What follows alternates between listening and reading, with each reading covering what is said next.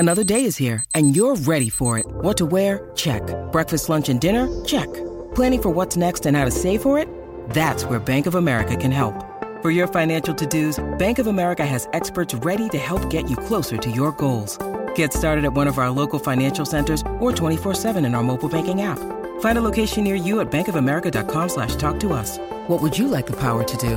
Mobile banking requires downloading the app and is only available for select devices. Message and data rates may apply. Bank of America N.A., member FDIC. Best thing about them is they love football. They love the game.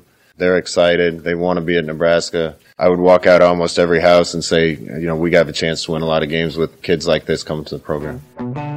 Welcome to the Go Big Redcast, the Husker Fan Sports Show with Dave, Honky, Mac, and Boomer. Welcome to the Go Big Redcast. I'm your host, David Gaspers, and I'm with Honky. Husker Nation welcomes all the new red shirts, gray shirts, blue shirts, and future black shirts. We're glad you decided to hop aboard the Frost train and become part of the greatest turnaround in college football this century. Go Big Red! All right, I'm also with Mac. What's up, Redcasters? We continue our Kings of the Off-Season record, rebuilding the hype as soon as the season's over. It's pretty impressive what the staff can do, but, 10 4-stars will do that to you.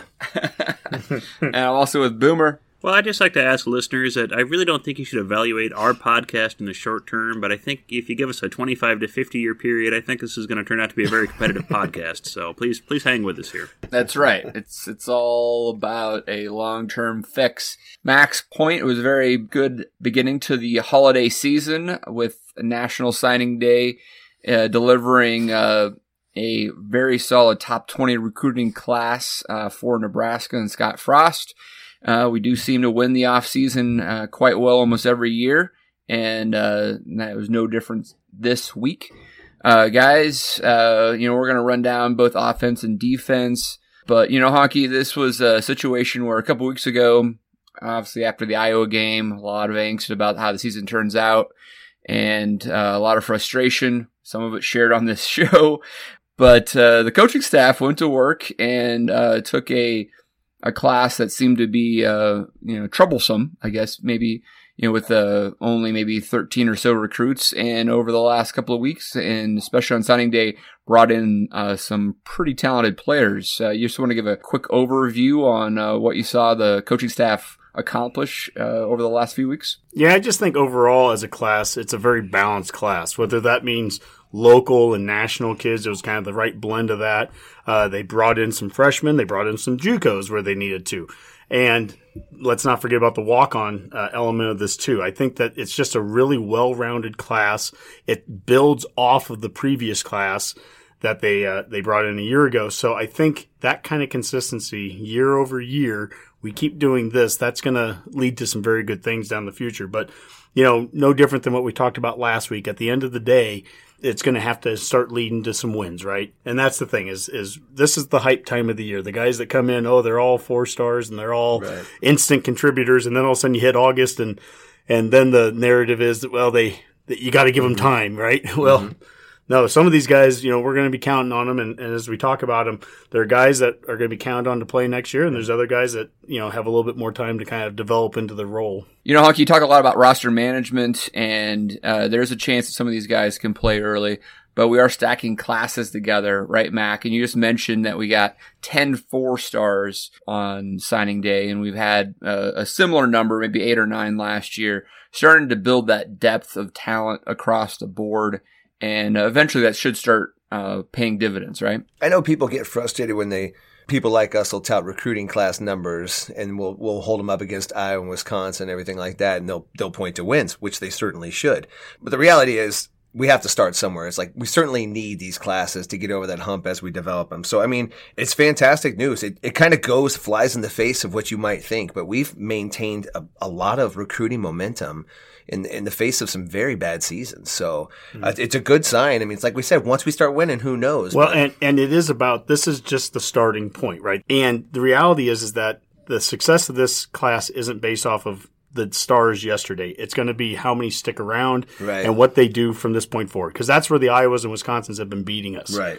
But we have consistency started now, Dave. Frost is here. No, we're not concerned about any coaches leaving or anything like that. So we've got a good foundation, a good base, and they're bringing in the right guys, I think. No, I think you're right there. Boomer, I know you say recruiting isn't your strong suit, but I'm going to ask you to do a little research as we do the show tonight. Let's use Rivals since Honky and Mac are Rivals guys. If you could just look up maybe not only the previous recruiting class rankings, but also how many 4-stars we got and how many of those guys are actually stay with the program. Because I do think we are recruiting at a higher clip at that higher talent level. And to Honky's point, the question is how well do we retain those players and then ultimately develop them? Because at the end of the day, if we're developing 4-star guys, as well as Iowa is developing 3-star guys and Wisconsin developing 3-star guys, we should be able to beat them on the field at some point. Yep. Let's dive right into this recruiting segment, brought to you by Plowboys Barbecue.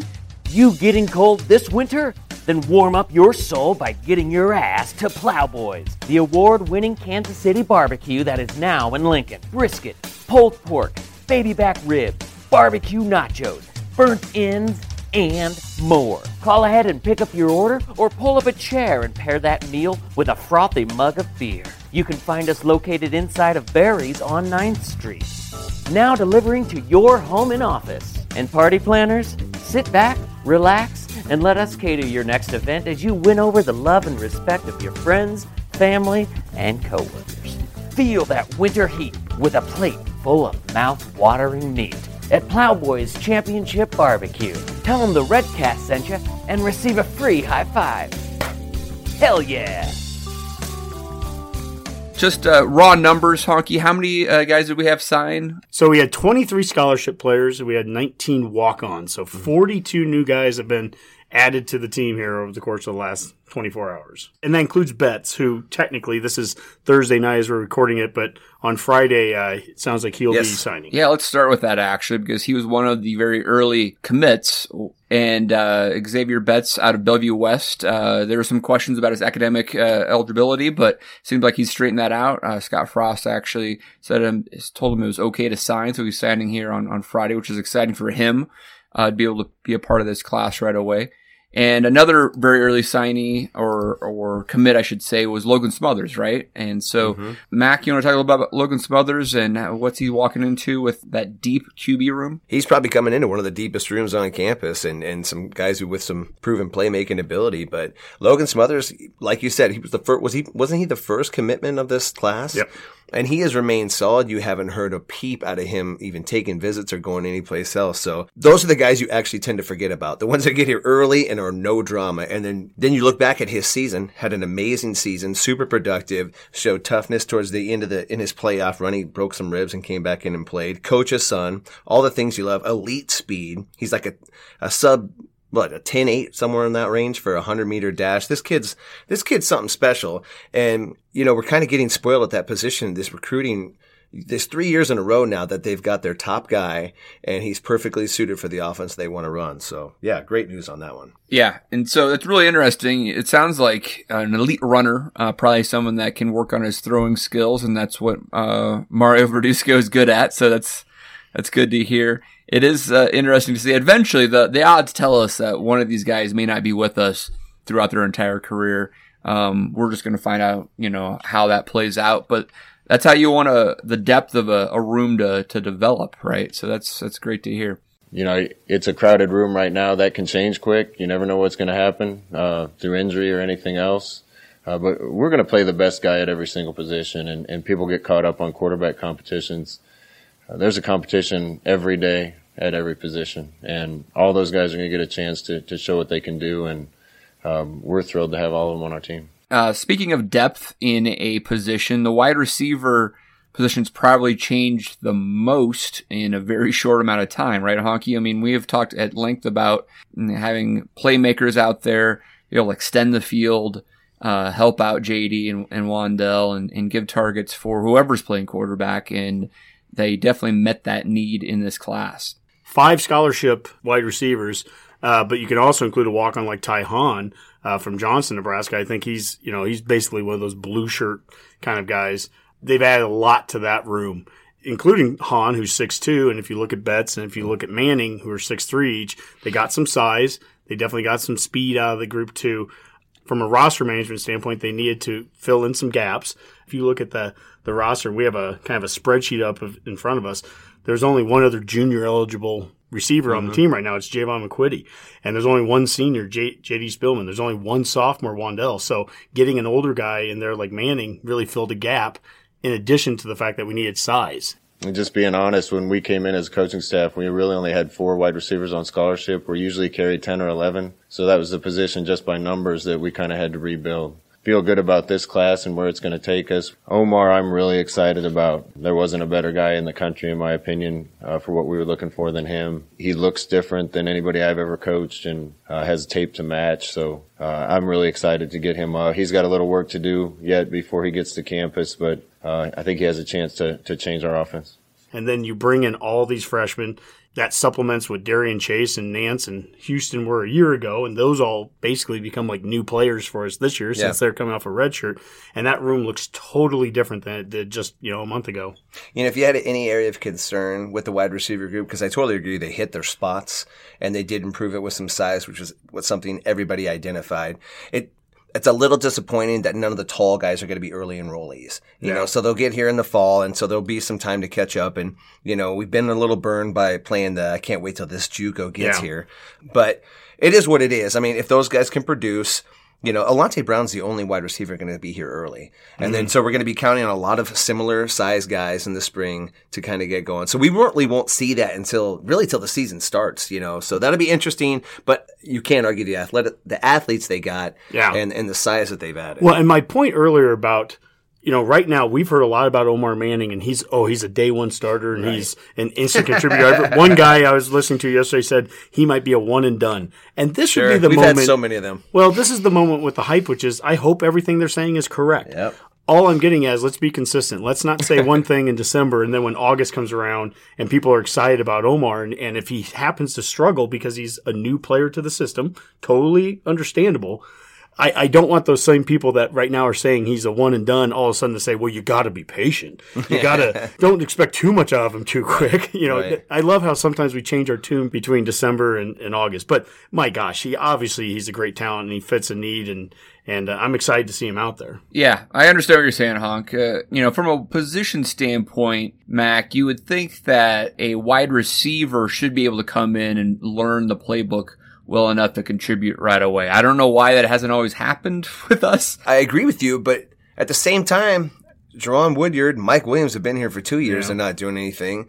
Last year, Jamie Nance was here for spring ball at a position of need throughout the season, and he still never saw the field that much. So, yes, I don't know what the holdup is. I hope that's something that changes going forward. But, until we see it on the field, it's just names on paper right now. Yeah, and as we're looking at this paper, Mac, I mean, Manning isn't like a lot of the other JUCOs that we brought in. He's a 2 for 2. There is no, I mean, we weren't going to redshirt him anyways, but I mean, he was brought in to play for 2 years. So yeah, we need to maximize every game that he's going to be out here. Absolutely. All right. Other potential playmakers on the offensive side of the ball. Let's look at running back really quick. We've got 2 good ones there that have been in the boat for quite a while. Sevion Morrison out of Tulsa, Oklahoma, or Broken Arrow, Oklahoma, I believe. And then Marvin Scott, right, Mac? What do you know about these guys? I'd probably just echo what, Coach Frost said the other day. Sevion, he's that kind of complete home run hitting back. He's got good size. He's about a 6 foot, 190 range.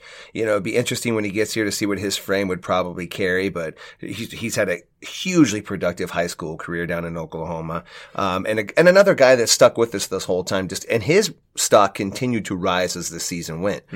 Savion's a complete back. I think at times this year, if we were going to run certain plays in our offense, we wanted one guy out there, and if we were going to do other things, we needed another guy out there. And it makes life a lot easier as a play caller if one guy can do all those things. And Savion's that type of running back, catches it well, runs it well, has speed, can run between the tackles with his size. So he's really an all-around guy. You go to Marvin Scott, he's a little bit smaller, a little more compact, but if you're listening to Frost, he's talking about him specifically, saying he's ready to go. And I mean, those are the kind of things my ears perk up for. If Frost isolates a guy that maybe nobody's talking about, that's something to look out for. And the fact is that room's pretty open because We don't know what we have with Ronald Tompkins.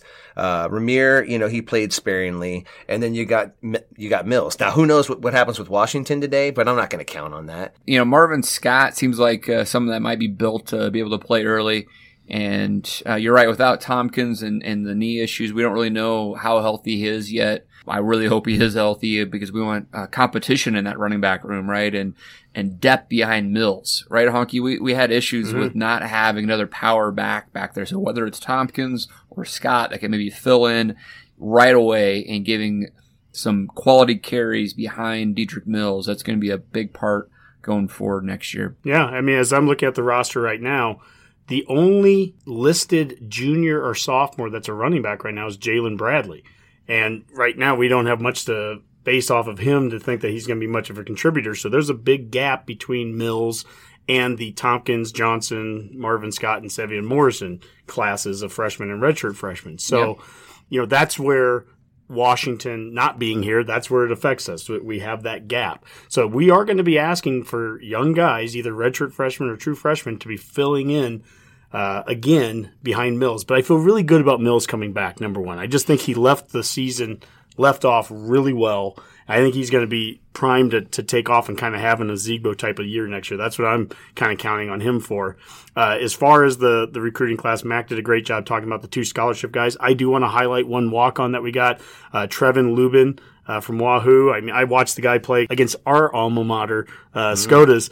Like 4 or 5 touchdowns. I think he had another 4 or 5 in the Class C championship game. This is a good player, and I don't know if he's going to be a running back in college or if he transitions over to a linebacker or who knows how what they'll do with him. But he's a football player, and he's one of those guys. Let's just watch him develop. But he was a good player that certainly could have been at one of those Dakota schools or Northwest Missouri states in the past. So again, the walk-on program is as strong as ever. Really like this walk-on class. I mentioned 2 guys, but there's a lot of guys from around the state and around the area that are coming here as walk-ons, and I think this might be as good a class as we've had since we've been here. Well, let's talk about that offensive line. One of the premier signees was Turner Cochran, a O-lineman out of Kansas, very highly regarded, right, Honky? A lot of teams were after him. He committed to Nebraska early and stuck with us the whole time. Yeah, and another example of how I love how this class is balanced. In the same time that we get 7 players from Florida, we go down to Kansas and take a kid away from Les Miles. I think I looked at it about the 4th best recruiting class in the Big 12. Oh, wow. And, K-State has a new staff in there. None of that matters. We went right into there and took a top 100 player out of the state. The O-line was not a position of need as much as it was a year ago, where, as we're looking at it, we have 6 redshirt freshman scholarship players on the O-line. So this year we only took the 2, both Kansas kids, Turner Corcoran and Alex Kahn. But yeah, Corcoran, he has great size to go along with this. I mean, we're looking at 6'6", 285. This is a year backing up Bryce Benhart a year ago, another top 100 tackle. Next year, we already have Prochaska from Elkhorn, another top 100 tackle. So again, you can see a class building off of a class, building off of a class. As we just keep sticking with it, I mean, you can see how this can start to work out here in the next couple of years. You say it's our 3rd recruiting class. The tough part about the first recruiting class is we had about 3 weeks to recruit it, and I think we did really well in some areas and missed on some other things and did the best we could in a short amount of time. But this is really the 2nd class we've had where we've had a whole year to work and make sure we're getting the right guys and people that fit us. And I think between guys we got in that first class and these last 2 classes we put together, it's really starting to look like it needs to look from a talent perspective. Yeah, Honk, it's a really good point of how we're building depth, really high quality depth in the trenches, which is something we really need to do, and we're getting it within that 500-mile radius. Boomer, have you got any numbers on me on 4-stars like Turner Cochran and Bryce Benhart? Well, last year, according to Rivals, we ended up with 11 4-stars out of that class. 2018, our numbers were 9, so definitely, trending the right direction on that end. 2017 was only 7, so, just like Disco Stu says, if these trends continue, So, all right. That was Riley's last year, right? Yeah, that would have been Riley's last year. Yeah, so we had 7. So what do you have the year before that? We had 4 in 2016, Dave. So yeah, you Ooh, can definitely see it's been trending upwards for a while. So, and then if we go back to 2015, that was 6 in 2015. But we only had a class of 21. It wasn't a highly rated class. It was ranked 31st that year, so it was pretty right. And if you keep on going back to Bo, there's also some years where we only have 3 or 4. I just want to illustrate the point here that there's been a narrative that, Riley recruited pretty well and Bo's recruiting pretty well and Frost maybe just a little bit better. And I think that, again, the key is retaining these guys. Frost's first class, even though he had 9, I think, half of those 4 stars have left, and that's a challenge with that transition class.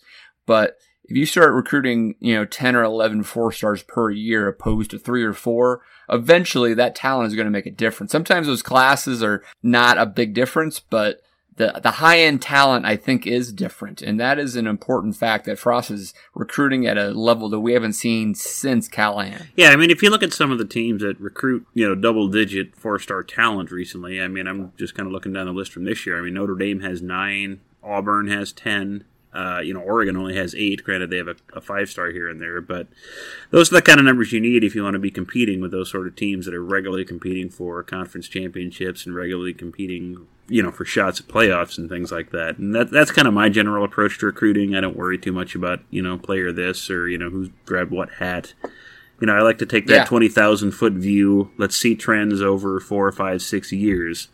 And if you're trending in that positive direction, we were in the 20s, the upper 20s, in the end of Bo's years, early Riley years. And now where we're drifting towards the teens, and you need to start seeing yourself consistently year in and year out in that 15 to higher bracket to really be a competitive team season in and out. And we're trending that direction, and that's what we need to see moving forward. I would make the argument that we don't need to do anything different than what we did this class. And if that class ends up 18th or 12th or 20th, I don't really care the final number.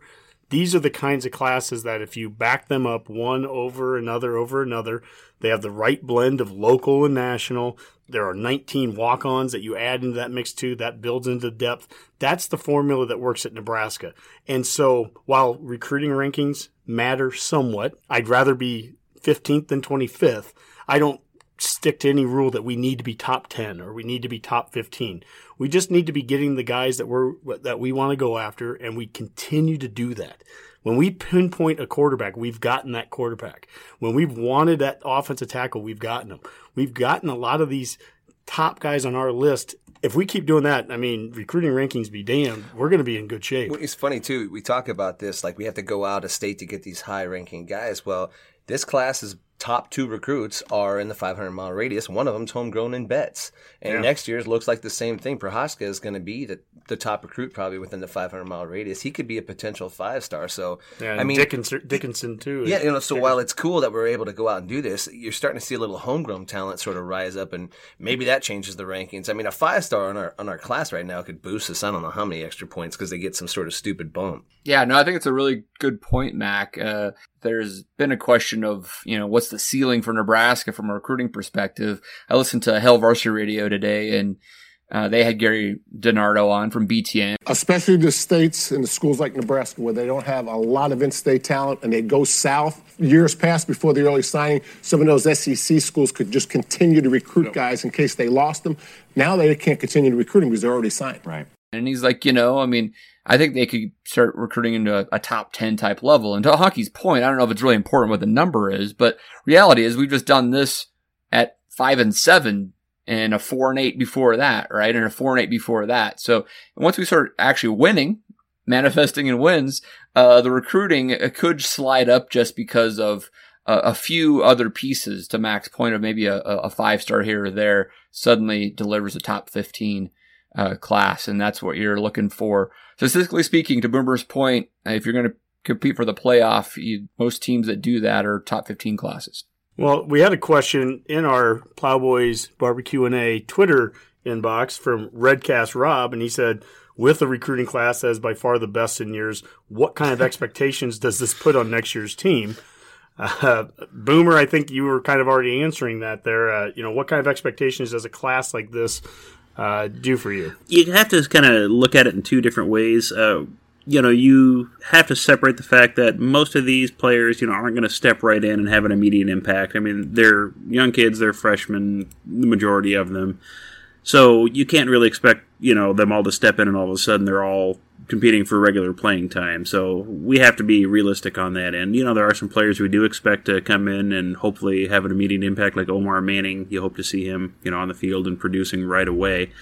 But I think what it does is it builds that fan excitement again, and it does put, I guess, some degree of pressure on the team to succeed, because we've talked about how, we're able to recruit like this, even though we've been unsuccessful, generally speaking, on the field at, 4 or 5 wins a year. And I think players do eventually want to see us going forward. We're kind of still relying on, Frost was successful at UCF. He's got those connections there. And players do want to go to places where they do see a chance for success. And I think this is a big opportunity for a team to say, okay, players have trusted us when we were down. Now we've had a chance to grow and develop. And now look at us. Hey, we're at 7, 8 wins. And now we're really getting momentum going. It's a great opportunity to take this momentum that we have from this recruiting class and just really start getting that ball rolling moving forward. So it is kind of an important season in that aspect. I mean, if you only go out and win another 4 games, 5 games, then like we talked about in our, Loud Noises show, that's when you do start getting questions about, do we need to make changes in staffs? Do we need to shake something up? Do we need to switch, defensive systems or whatever? And that can totally alter recruiting and players and who we have. So this is an important season in that aspect. I mean, it is one of our best classes. I don't know if it's the best. I mean, last year's class was pretty similar. In fact, it might be actually ended up being a little bit higher ranked. I looked at that class, and I think, at least for rivals, they end up including Keem Green on there, which is that extra 4-star that we wouldn't have had on signing day that was folded into that class. So we might have one of those, right? We still have February. There could be 1 or 2 more guys that join the team, or even a late season transfer out of the portal. So we'll see where that goes. Okay, well, before we head over to defense, Dave, we had one other question that came in from Law, Politics, and Football. He won our regular season pick'em contest. He said, my recruiting question is, you're going to give us at least some thoughts on the Adrian Martinez surgery news, right? Mm-hmm. And so that has nothing to do with recruiting. Thank you very much, Law, Politics, and Football. But what we do know from Frost, I think the kid's a trooper for battling through what he battled through this year. And he's not alone. Several other guys were gutting things out and fighting for the team.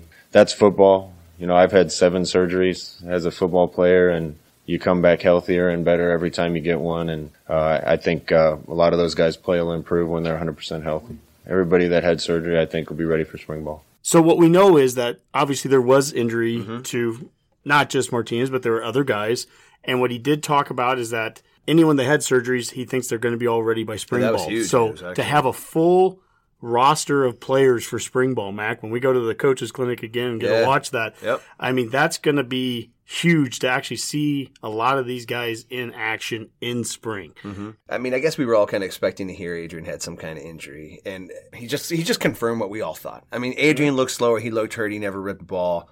You hear surgery, either shoulder, knee, maybe both. But who cares? If he's ready to go in spring, that's fine. All I really wanted at a quarterback position next year, going into next year, is a wide open competition where everybody's healthy. I want Adrian to be as good as he can be to go, because he's probably the best quarterback we have, But just as long as everybody's healthy and we get a good, clean look at that position, that's all I need. Yeah, I think it's great that he'll be healthy for spring too, right? I was concerned about the surgery, not having him in there for spring, and then really only having that competition in August. So at least this way, there's a kind of 2 different periods of evaluation that coaching staff can really see the entire QB room go at it. So good stuff. It's time to throw the bones. All right. Well, on the defensive side of the ball, recruiting day actually provided some drama. We had a very interesting situation down in South Florida with Jaden Francois, a cornerback, I believe, down there in South Dade. And Honky, did you get a chance to watch a very interesting Periscope video of his high school signing there? I caught the last 2 minutes maybe of it, so just enough to So where you didn't watch the whole hour like some did? No. I got a screenshot of him standing up and tearing open the shirt and having the Huskers under it. So we posted that up and had hundreds and hundreds of likes on that, which was nice. But no, it sounded like he was a back and forth and kind of the old fashioned dirty recruiting play. And now Miami fans and press apparently hate us and whatever. Yeah, Boomer, you were catching some of the Miami sports writers and fans claiming that Nebraska's paying some of these guys off, etc. It seemed to be a pretty extreme from a Hurricane fan base. Right? Yeah, that was a whole pot kettle black thing, to its finest. And if there are Husker bagmen out there, and if you do want to sponsor a podcast, we are available. So you can just DM us privately later, so we can work on that. Yes, we'll take we your will money. shape a narrative, no problem. Well, I think why the Miami Hurricane fans were so angry is that we did have a lot of success down in Florida, and one of the main reasons we had that success this year was the presence of Travis Fisher on the coaching staff. Yeah, T-Fish, I got to tell you, every year there's a superstar on our staff in recruiting. This year, he's one of the top guys. He has a lot of relationships down in Florida from his time there, both in North Florida where he grew up and down south where he's recruited for a long time. He knocked it out of the park this year, and that's really valuable for a football team to have a coach that can go out of state like that and bring in the type of talent that he brought in. The defensive backs coach, who is a Florida native and obviously was on the UCF staff, had a lot of success getting some really key commits, not only Jaden Francois, but also I think he had a role in Marcus Fleming on the offensive side of the ball, Henry Gray, probably Marvin Scott. Mac, what do you think about Travis Fisher's role this year in the recruiting process? Yeah, it's interesting. Last year there was kind of a disappointment about how few Florida commits we got, and it was sort of Ryan Held's big year. And this year you see the importance of a guy like Travis Fisher to go down there and just cherry pick out some real elite talent and use those relationships that he's had and the time he spent down there to get guys to try something new and come up here. And, he doesn't tweet much. He tweets about twice. And once was when he pretty much must have went down there and landed all these guys and was going to like, hey, Husker fans are going to be happy about this. And the other time was to tell the Miami writer that, hey, I'm going to stay here and coach these guys. But, he's, I think we've said about him on this show before. He's becoming one of my favorite assistant coaches. He's just a straight shooter. I like the kind of, athletes he's recruiting. Mm-hmm. Long, mean hitters. We're going to have some hitters in that secondary, and we just added a whole bunch more. We got some early enrollees out of that, all about the same size, man. It's kind of crazy what he did in Florida this year. That's big. Well, and it's also, I don't want to get too big on like, oh my gosh, now we have to get 7 out of Florida next year or 7 out of the next. Sometimes you just take advantage of what each year gives you. 100%. Last year, I don't think we had any Florida guys. This year, 7. And hey, Miami's going through their issues. Florida State's going through their issues. And if we take advantage of it, good on us. And next year, maybe we go down to Texas and get 5 guys. Who knows? Each year is going to be a little different. But what I know about what he did is when I think of going into Florida to get players, Dave, what position group do you think? Yeah, I mean, you want DBs, you want wide receivers, running backs, maybe a big, fast linebacker as well, right? That's exactly what we shouldn't be going down there to get offensive guards. And, we're getting the right players from the right parts of the country. Recruiting in Florida for a long time, there's some kids that I don't think it serves them well to leave the state. There's others that probably the best thing in the world for them is to get out of there and go be their own man somewhere else. I think we did a good job identifying the kids that would be willing to go out of state, and then several guys on our coaching staff, especially Coach Fish, did a good job making it happen. It's the thing that drove me crazy in the Riley years, that we would sell out to try to get a 5-star tackle from the West Coast. And it's like, my gosh, we've flown over 100 tackles in this area to get there, right? But we're not flying over 100 defensive backs to get down to Florida. That is the place to go and get a lot of those guys. So we're going into the right areas. We are getting the right types of players, and we're adding speed there. I mean, this is a great class in that regard to get that secondary really boosted up from a depth standpoint. I mean, to add that to what we brought in last year with Newsom and Wright and Farmer and Pola Gates, That is two He solid years. He really liked his class last year. Yeah. You know, and this class looks just as good. You talk about stacking classes. Oh, my goodness. smokes. Yeah, the secondary seems to be well set up. And then to Mac's point about Fisher and just liking everything he's doing, I mean, he has already proven that he can develop talent. I mean, look at what he's done with Lamar Jackson in 2 years and turning that around. So if he has that type of developmental success with some of these guys, we could have a really great secondary here, and that's going to be great. Yeah, and think about that, Dave. That's not just selling playing time now to a guy.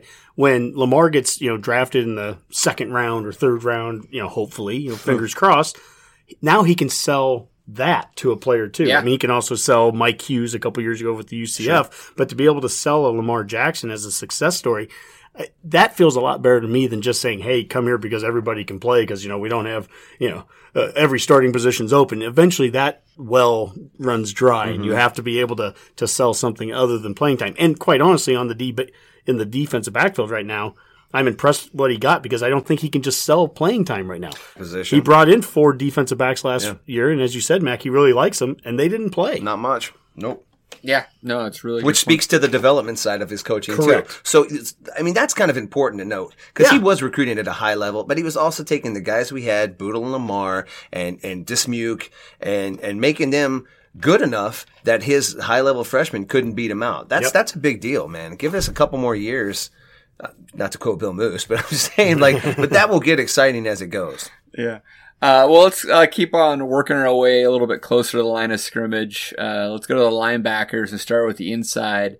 And another one of those Florida kids, Keyshawn Green. This sounds like a pretty special inside linebacker talent with size and speed.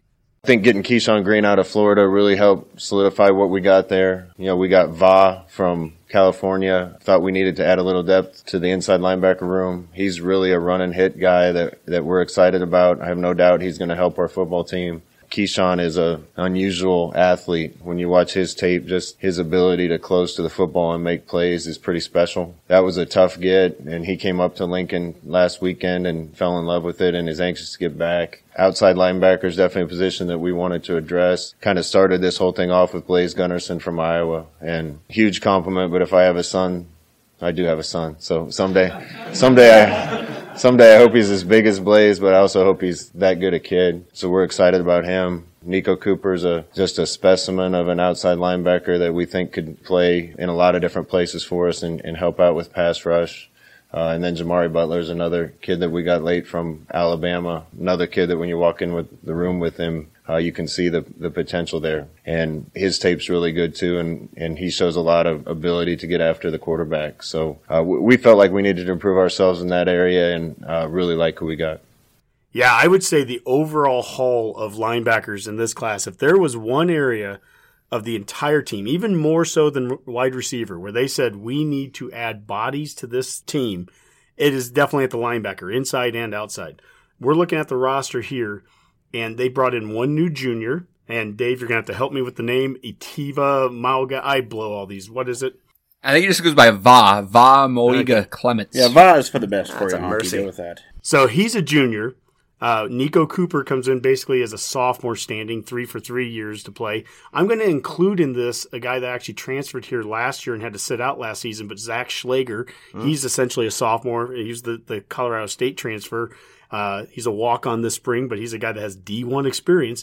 Add him into the mix, and then you bring in Keyshawn Green, you bring in Blaze Gunnerson, you bring in Jamari Butler, Isaac Gifford, probably would fall into an outside linebacker role. I mean, that's a lot of new bodies into that room. That's a lot of competition, and that's in addition to the Jamean Grahams, Jackson Hannas, Nick Heinrichs, and Garrett Snodgrasses who are coming off redshirt years.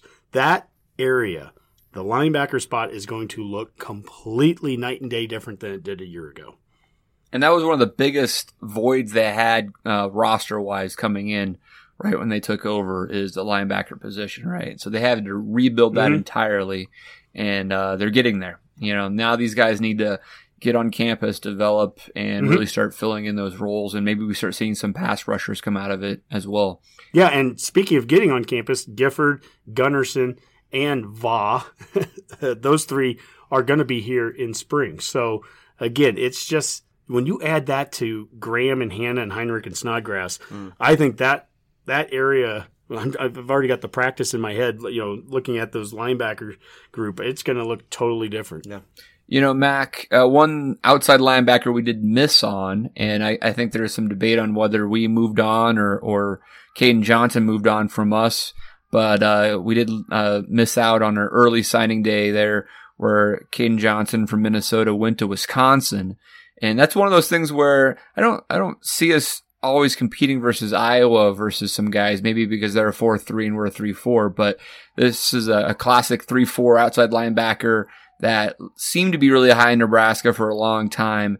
Right after Scott Frost had went down and got Omar Manning to commit in Texas, he went up to Minnesota and had a similar conversation with Caden Johnson. Nothing happened of it. I thought it was curious that right afterwards, then suddenly we had someone like Nico Cooper and Jamari Butler commit to us. And then sure enough, on Wednesday morning, Caden Johnson did not sign. Any thoughts on how that all played out? As the day goes on, you get kind of greedy with these recruiting stars, especially if you got some momentum. And that one, that seemed like you said, Dave, I felt pretty good about him going into, say, signing week, but then there started to be some whispers that he might be a lean someplace else. It did sound like, listen, the staff had to send out a lot of letters of intent. They weren't sure who all was going to sign. It sounded like they needed him to make a choice sooner than maybe he wanted to. And they took another guy. It's one of the rare occasions where you felt like this is a guy that they seem to put a lot of resources in and you missed on him. And that part's a little disappointing. But I mean, it's hard to complain. What I like about that, yes, we put a lot of resources in, and yes, we missed him, but that was not the only option at that position. We did, or they did a good enough job of securing some other options so that one guy didn't kill you by missing. That's the thing. We've had too many classes in the past, Riley and Pelini specifically come to mind on this, where you put all your eggs in one basket on one player at a position, and then that player, for whatever reason, doesn't come here. And you're just caught with your pants down, right? And that wasn't the case here. We were going to get a number of linebackers, and specifically outside linebackers. We were going to get full in this class, whether Caden Johnson was a part of that or not. The only bad thing about that is he went to Wisconsin, and we're going to see him for the next 4 years. And hopefully we end up having better production out of our outside linebackers than what Wisconsin does, but. It's just how the recruiting game goes. We won a few against Wisconsin this year. I think another player that Wisconsin probably was going after would have been Nash Hutmacher out of South Dakota, right, Honk? And that was someone that did commit to us early and stayed with that commitment. And he fits right into that wheelhouse of what you want to see with a big D lineman from the 500-mile radius, right? Yeah, absolutely. As I look at the defensive tackle or the nose tackle position on the roster here, we basically had one returning player on the entire team that's listed as a nose tackle, and that's Damian Daniels as a junior. Now, there's a bunch of these DNs, Ty Robinson or Akeem Green. There's guys that could play nose tackle, but only one of them was listed as the actual position. So what did they do in this class? They bring in Jordan Riley, a junior college nose tackle, to add that depth at that level. And then they bring in, as you mentioned, Nash Hutmacher, the polar bear, and they bring in Marquise Black from Georgia. So what we have is two different types of nose tackles in there. And I mean, one's kind of the SEC style and one is the Big Ten dude, right? And that's the balance of this class again. It's bringing in different players, but they all fill a different type of role. We're adding guys to different classes so that we can start to balance the positions out. I mean, that's really an impressive job by this staff to kill two birds with one stone. Well, Honky, let's talk a little bit more about the D-line there. You mentioned Marquise Black. We have the polar bear, building up depth there. Do you feel like some of those guys are just destined for red shirts, or do you feel like maybe they have a potential to contribute early? I would think if we're really reaching that culture that we want to reach on the line specifically, O-line and D-line, those guys are probably going to be redshirt dudes.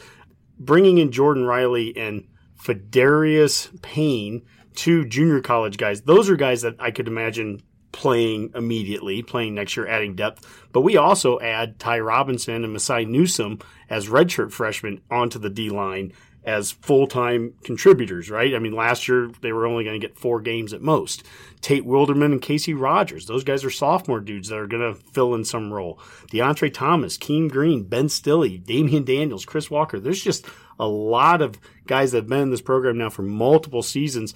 And so I think the world of getting Nash and Marquise Black, but I think that those are guys that, you know, they'll be served well by, if they end up redshirting, they'll be served well by that. I don't know how much more weight Nash could lift, though. Have you seen this guy's videos? I mean, he's like Atlas. They just keep stacking weight on him. I'm almost concerned. Well, you know, we asked the question on Twitter. We go, pick one name from each side of the ball who you're most excited to see September 1st versus Purdue. A lot of people were saying Omar and Corcoran, Omar and Nash. But we had Kim Halverson said, my grandson Nash. That is awesome. Grandpa Kim, I hope you're listening here. That's awesome. We're excited to see Nash out there too, whether it's against Purdue next season or. And Honky apologizes if he ever calls Nash Hut Nashmocker in the future. All right, whether it's Hut Nashmocker or, you know, if it's Jaden Francois, Blase Gunnarsson. Don't even try to get me on the Tiva. Darius. What was? Yeah. You know what? I just call you guys Huskers and future Black Shirts. How about that? That's what I'll call you. Or Polar Bear for that one in particular. I love the which Polar is Bear. awesome. Great nickname. Very cool. All right, great stuff. Well, Boomer, you know, we haven't talked special teams much yet, and I don't think we have any scholarships going out to special teams, but there was we did get some walk-on kicker, right, and a long snapper potentially, right? Yeah, I think the big thing I was interested in was the kicker, Chase Contreras. I mean, there was no question we all were disappointed by special teams this year for a variety of reasons, and we saw how important that was throughout the season. Chase is from Iowa Western, so hopefully, he had a good season last year there, so hopefully he'll be able to come in and, if he doesn't play right away, at least push, Pickering. It's always good to have that challenge there to it. All about competition, right? Yeah, it is all about competition, yeah. And we've talked about Iowa Western before, that is by far the closest junior college to campus here, and one that we have not really had any connection to. And they've been a highly successful program now for the last 10 years. And if that opens up any kind of pipeline, that whether it's kicker or whatever the position, that's great. But yeah, I agree, Boomer. Just bringing him in and just adding to the competition. We need to find a kicker that can kick the ball into the end zone. Yes. Well, I think if we kind of do a forward-looking question now, this came from Jeremy in Minnesota via our Plowboys Barbecue and A inbox, and he said, looking forward, what would you say is our biggest need in recruiting in this offseason? So, we're just done here now. Mac, I'm going to kind of ask this to you first. We're looking at the roster here in front of us. Do you see any gaps in any maybe positions offensively, defensively where you can see a need? I mean, the first one that jumps out to me is, and we talked about it a little bit before, but running back. And particularly maybe like a JUCO route, just to kind of fill that. We don't know what Ronald Tompkins is, but we do know Ramir Johnson isn't a big back, and the other two guys that are freshmen. So I mean, because Mills is graduating at the end of next season. So if we could go out there and get a sturdy, a pretty good JUCO running back, that'd be something I'd be really interested in. Yeah, because right now we do not have a sophomore eligible running back on scholarship. And we only have one junior, and it's Jalen Bradley, unless, of course, Maurice came back. That is not something that we're necessarily expecting. I mean, that changes everything. A lot, but actually not really. We'd still need kind of that back, even with Mo. Dave, is there a kind of a position that you're looking at from, again, offense, defense? Is there a position you're looking at to fill this next year? Yeah, it's a good question. Actually, when I looked at that spreadsheet that you had, Honky, what stood out to me was the small, currently sophomore class, will be junior class, where we only have, even by adding a couple of the transfers, maybe 10 to 12 guys in that class.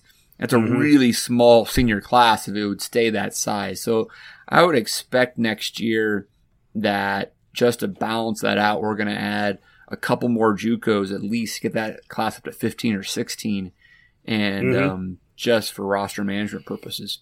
Yeah, I absolutely agree there, Dave. And that is something that when you look at the transition that we had from Riley to Frost, you kind of have a 2-year gap in recruiting that can be affected by that. The last class of Riley and the first class of Frost. And that's where we're seeing it. Right now in the sophomore and the junior classes, we are a little bit thin there. We're going to get to a point in this program where we're not probably going to look to sign very many. We'll look to sign a junior college player if they're a great player and if we have a need at the position. We kind of felt like we needed a little immediate help at certain spots, receiver being one and maybe pass rusher. So we went out and got some guys. I think the lesson we've learned over time as coaches is we have to make sure we're getting the right guys from the junior college ranks too, and love the character and personality of the kids we got. The junior class got built up this year by Va, Jordan Riley, Payne, and Omar Manning. That's 4 guys getting added to that, and it kind of needed it. The sophomore class, to your point, needs it too. There is no quarterback, there's no running back, there's no tight end, no defensive tackle, no safety in there. So a year from now, it's not a concern right now, but a year from now, I can definitely see some JUCOs filling in a gap there. Boomer, do you have any position of need? Well, I guess I was just kind of analyzing the spreadsheet as well the way Dave was talking about, and there's just a gap on the defensive tackle end of things. I mean, we've got Damian Daniels and Jordan Riley, as juniors, and then no sophomores, no redshirt freshmen, and you're counting on a couple of freshmen after that. And if you have an injury in one or two of those players, I mean that's just a massive loss of depth in that position, and D tackle's important. The roster that we're looking at is based off of the scholarship players right now, plus some of the new walk-on kind of blue shirt guys. Basically, we're looking at a roster here that has about 88 players listed on it. Obviously, this entire team is going to be closer to 160. So there's a whole nother team that's not even on the list that we're looking at, and hopefully some of those players can start to fill some of these gaps too, just from a depth perspective. But to that point about, the sophomore class, Dave, that's what I look at towards next season. For me to throw out a couple positions, I'll say tight end number 1. After you lose Jack Stoll, next year you basically would have Allen and Rafdahl and that Travis Vokalek from Rutgers. Nice. They would be seniors a year from now. And then you have nobody else currently on the roster other than Chris Hickman, who would be a sophomore at that point. So that's a position where, a year from now, you could see him filling in with maybe a JUCO and maybe a freshman. And then the other thing is safety. Before we got Jaden Francois. Nice. All right, well done. On a roll. Good job.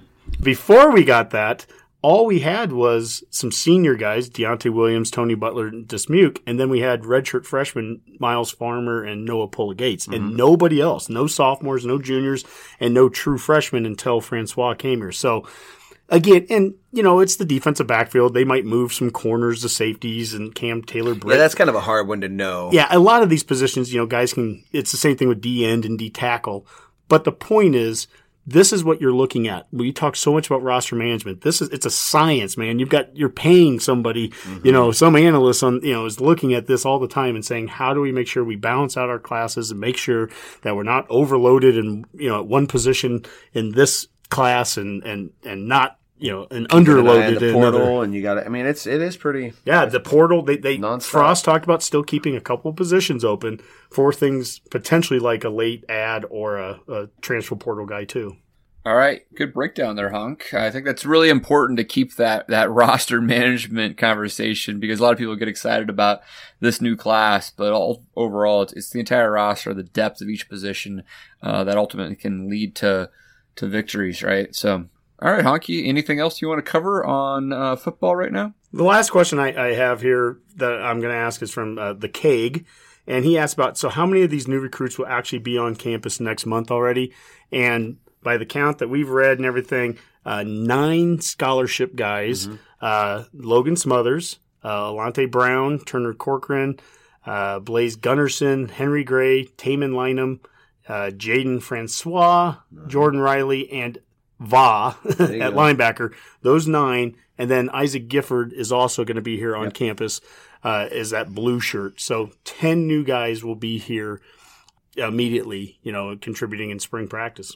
Yep, absolutely. All right, so a completely different locker room there with all these, and plus the walk-ons, right, Honk? Once August comes around, that's a lot of new players in there.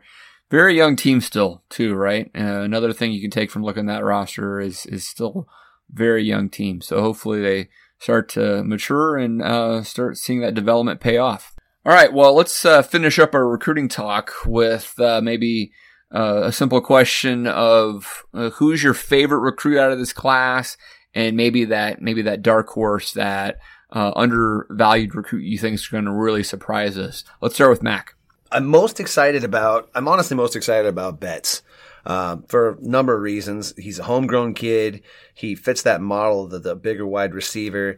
Honestly, if his grades wouldn't have been an issue right away, I mean, this level of talent coming out of the State's kind of rare, that this kind of height. And I mean, he went out and he dominated at those opens. His spark rating, he's like in the 99th percentile, athletically speaking. Plus, you gotta love a kid that has put in the work in the offseason to get his grades up to the point where, nobody was talking about him signing this period around. And they've got enough good reports that Frost is comfortable risking a scholarship to have him sign early. So super excited about him. And underrated, the Jamari Butler from Alabama. I feel like he's one of those, we might have stole somebody there. He's a little raw.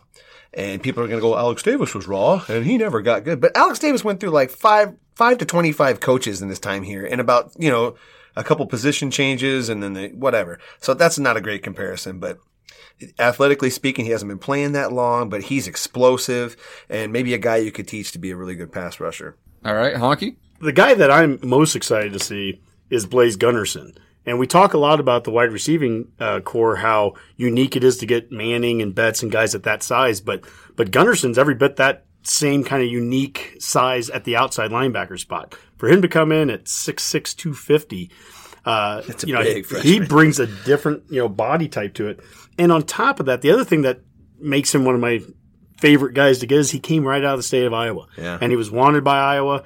And this is yet another season in a row that Frost not only has not lost anybody from Nebraska to Iowa, but we've gone in and grabbed somebody from it. So, a year ago that was Messiah Newsom. This year it's Gunnerson. He already has a guy, Henry Lutovsky, in the 2021 class from Mount Pleasant, Iowa. So to be able to go into that neighboring state and take their players, I mean, that makes me extremely happy. As far as under the radar goes, it's not shocking that I'm going to go to the walk-on program for it. I've seen Trevor Lubin play, the Wahoo kid, and he's just the kind of guy that I don't care if it's running back or if it's linebacker. Maybe or he's a special teams safety, nightmare, a special teams nightmare guy. Whatever it is, he is going to be a kid that he's going to give it his all here. He loves football. He had opportunities to play at other schools, and he turned down money, the thing that people said a couple years ago, no one will do anymore. Well, they won't do it if you don't ask. And this staff has no problem asking, and they're getting these good kids to come here. All right, Boomer. I'd kind of like to see immediate production. Omar Manning, wide receiver's been in position. We've needed somebody who can be that big difference maker. And that's a position where I think someone can step in and be that extra targets, and that'll make a huge difference for the offense next season. We just didn't have multiple targets, it seemed like, in any given game. If Spielman was there, Wandale was hurt, or if Wandale was there, Spielman disappeared. But if you had that other big outlet for the offense, and we can really get things going with multiple options, multiple ways for our quarterback to do damage, I think it's just a great opportunity for the team to take a step forward. And, as Honky had mentioned earlier, if Omar Manning only happens to be a one and done, he's here for a year and going pro already, great. Because that's a thing you can sell with your program. Hey, you come here, we're putting guys in the NFL. That's something we haven't done with any regularity for quite a while now. So that just helps that whole momentum and the program build. I think for an underrated guy, it was somebody Mac mentioned earlier, it was Logan Smothers, how he's just kind of quietly been forgotten. He signed early. There was no drama, and it was just, okay, well, great. He's there. We've got depth to that position, and we just kind of forgotten about him. But he's kind of one of those players that it's everything we always say we want in a quarterback. He's, elusive. He's got mobility, and he can push everybody ahead of him as well, too. And it's just a great option for us to have. So I'm looking forward to see what he does in the future, too. All right. Well, I probably would have took Omar Manning because I'm pretty excited about him being on the roster. But another JUCO that I think could have an instant impact, maybe not in a starting role, but I think maybe situationally, is Va Mauga Clements. If you've seen this guy's video, he really likes to hit very fast for an inside linebacker. And it's a curious scenario. This is one of these ranking things where, as far as I could tell, he was not ranked at all by Rivals or 24/7 until we actually recruited him, and then he suddenly became a 4-star. So it's always curious to see that. But I think he's a little bit raw, but I think physically ready to go, and I could see him having an immediate impact. Under the radar, I'll go with Will Nixon, actually. The receiver out of Texas. His dad is offensive coordinator at Baylor. Feel like a coach's son. He might, and he's got the speed. He might be able to contribute early just because his ability to acclimate to the college life and ready to go right away. Great pick. And now, Nebraska ball. All right, Nebraska ball. Last week it was pretty dire here on the Redcast basketball-wise. We're throwing jokes over to the team and saying it was hopeless. But, when it's the darkest, maybe, daylight shows. And sure enough, the team that couldn't hit a broadside of a barn and didn't know how to play defense or rebound, suddenly enters Big Ten play and emerges as a competitive team. Boomer, what did we see there that changed everything? We go to Indiana last Friday night, lose in overtime. I remember we were tweeting or texting and Honky's like, we're in overtime? And we're like, yeah, Honky, we're in overtime. We did not pull that one out, but 48 hours later, not even that, back home in Pinnacle Bank, the Huskers took down Purdue, who was a team that beat number 5 ranked Virginia not that long before. So what did you see differently in this team?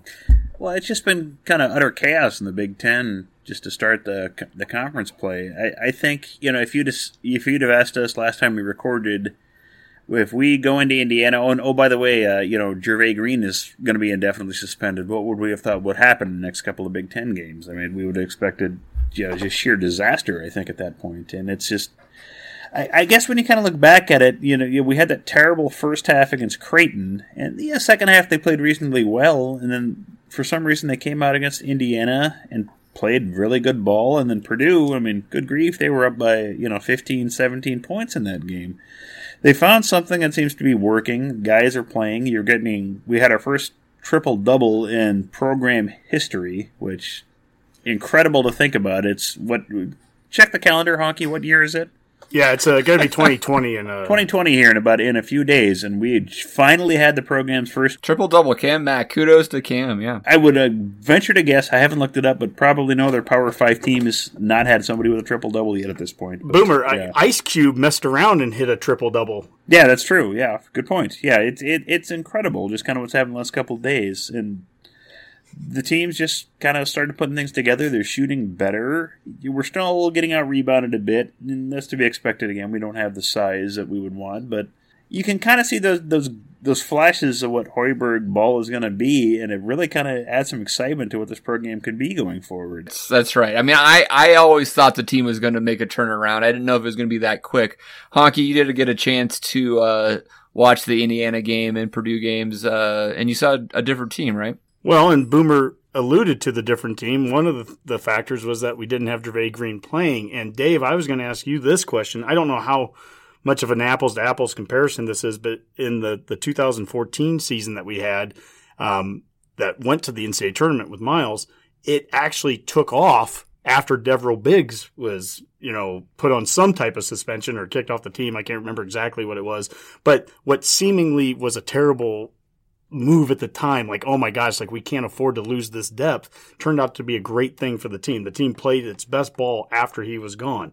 Is that the case that we're in with Green right now? Or is it way too early to say? But we played our best 2 games without him on the court for whatever reason. No, I think it's a good question, and it's going to be hard to answer. It doesn't seem like Gervais Green is going to be permanently suspended here. He has been with the team, sitting on the bench. Appears that he could gain back the trust of Fred Hoiberg for whatever reason. He's right now suspended and get back on the team. But it does line up where there's one less high volume shooter out there with Green not eligible. And that does also put Thor into the starting lineup. And Thor, sometimes you need those glue guys and that just knows where to be and knows how to execute the offense. And it does feel like Thor is that type of guy. So I don't know, maybe if when Green does come back, he starts as a sixth man and is interjected as a scorer in that perspective. It might be an alternative, because the starting five now seems like not only Thor but Deshaun Burke is thriving in this 5-man starting lineup, and that makes a big difference. I do think that, I think the simple, hey, they're finally making shots. It's an easy thing to say that as Mac sits over there and scrolls on his phone because it's so easy to make shots, right, Mac? I'd say that's the big difference in both games. I don't know what you guys are talking about. Listen, if they go cold from outside, forget about it, because there's no presence down low and they're not out rebounding anybody. But you keep telling yourself they made that turn. Well, it's not. It's they make the shots. That's a part of it, but it's also running and executing the offense that results in getting those open shots. And having that different lineup, it feels like it's making a difference, right? And once you start making some shots, you feel more confidence. And Deshaun Burke's an example there. He was very confident in the Indiana game and buried a couple of key threes to get them in overtime. And it's a lot of that's mental, and a lot of it is actually executing the offense. I'll tell you what, that Cross kid, the freshman, he has absolutely impressed me through the first month there. I mean, I had no expectations for him. And this kid, I've seen him make good plays on defense. I've seen him dribble the entire court and lead the break. I mean, he is a talented guy. He's improving his outside shooting. I know that he's been given the green light to shoot from the outside. And if he can hit at a higher rate from outside, holy smokes, that changes the whole. Yeah, if he could just hit low 30s even. I mean, that's exactly what we talked about last week with this matchup versus Purdue, and it actually came out right away in the sense that Cross did hit one, I believe, and he brings out Matt Harms way out. It just causes matchup problems when your 5 is playing outside the arc and can hit a shot or two. Or bring the ball up, to your point, Honk. And we're going to see more and more of that. But yeah, Kevin Cross, definitely a real pleasant surprise early in the season. Mm-hmm. And both Cross and Ouedraogo were more physical defensively against Purdue, and really were able to body up the Purdue big men. And they still lost the rebounding battle, but it was a lot closer. And it seemed like they were challenged by the coaching staff, and they responded.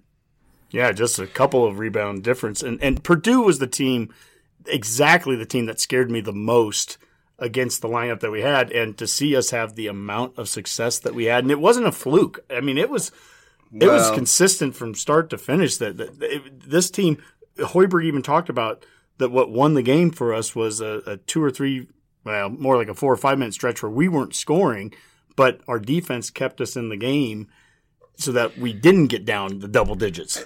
A couple things on that. It was nice to see that our team on defense made another team do something they weren't comfortable doing. Mm-hmm.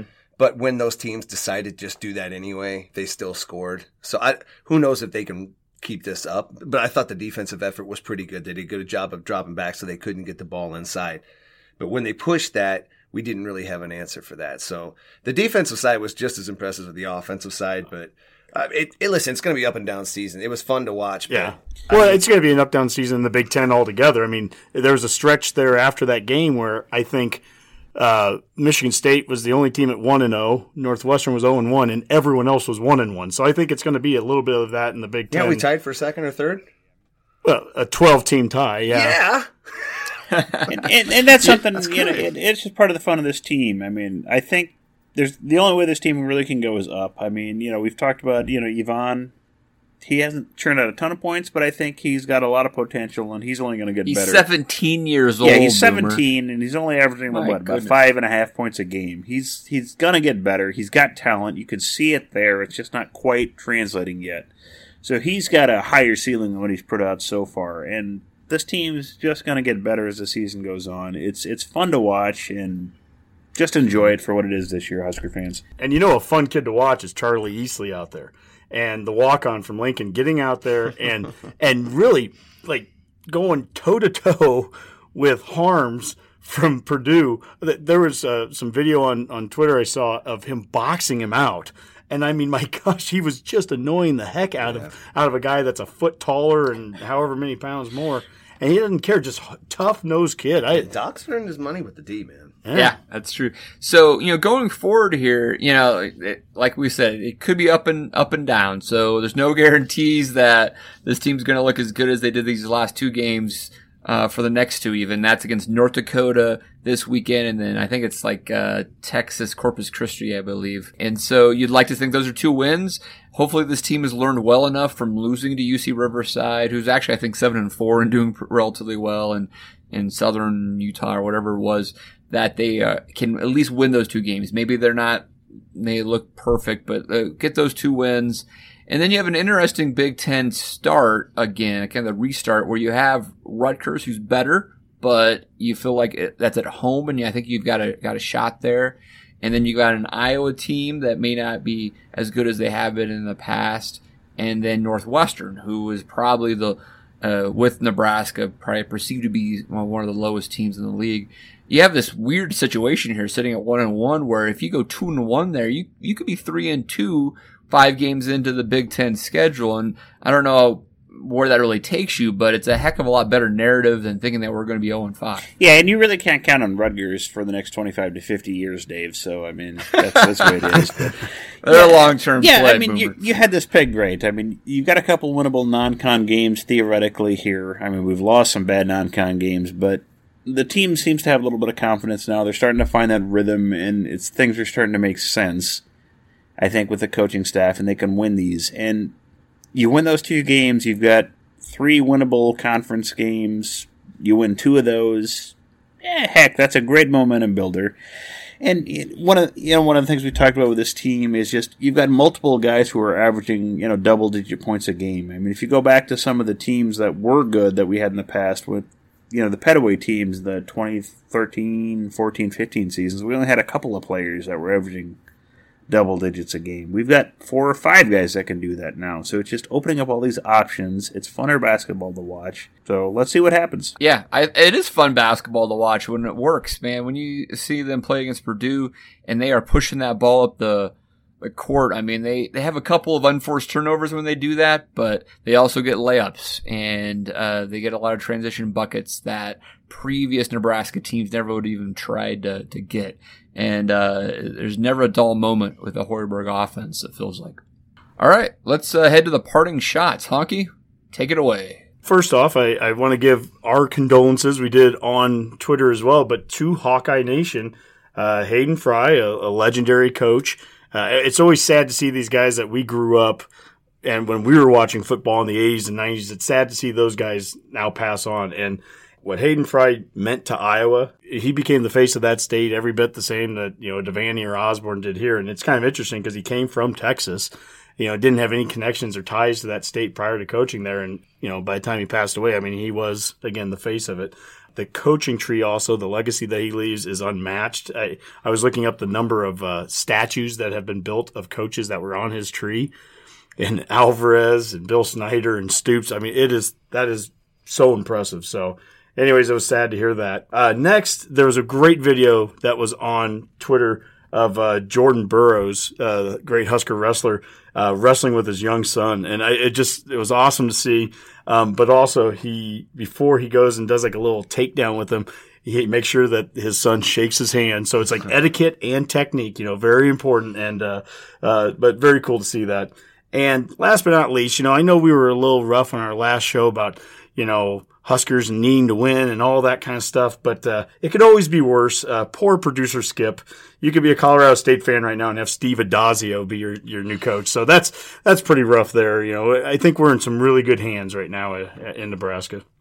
Well, you could also have Patrick O'Brien as your starting quarterback, which producer Skip also has. So, Boomer, what do you got? Well, Honky kind of stole part of mine. I as much as we mock Iowa on here, we do want to give that condolences to them. I mean, It's not just Hayden Fry, but they also lost our athletic director, Bump Elliott, who was the one who hired Hayden Fry this month. So it's kind of been, a 1-2 punch there for Iowa. I mean, when you think about what Hayden Fry did for that program, I mean, he was the one who kind of changed their uniforms and brought that black and gold Pittsburgh Steelers look to them. And the Iowa logo we're all familiar with was something they brought in when he was there. I mean, he was basically the Devaney and Osborne tied into one for Iowa. And just want to give you our condolences. I mean, that's right. Iowa, Sean, we feel for you, man.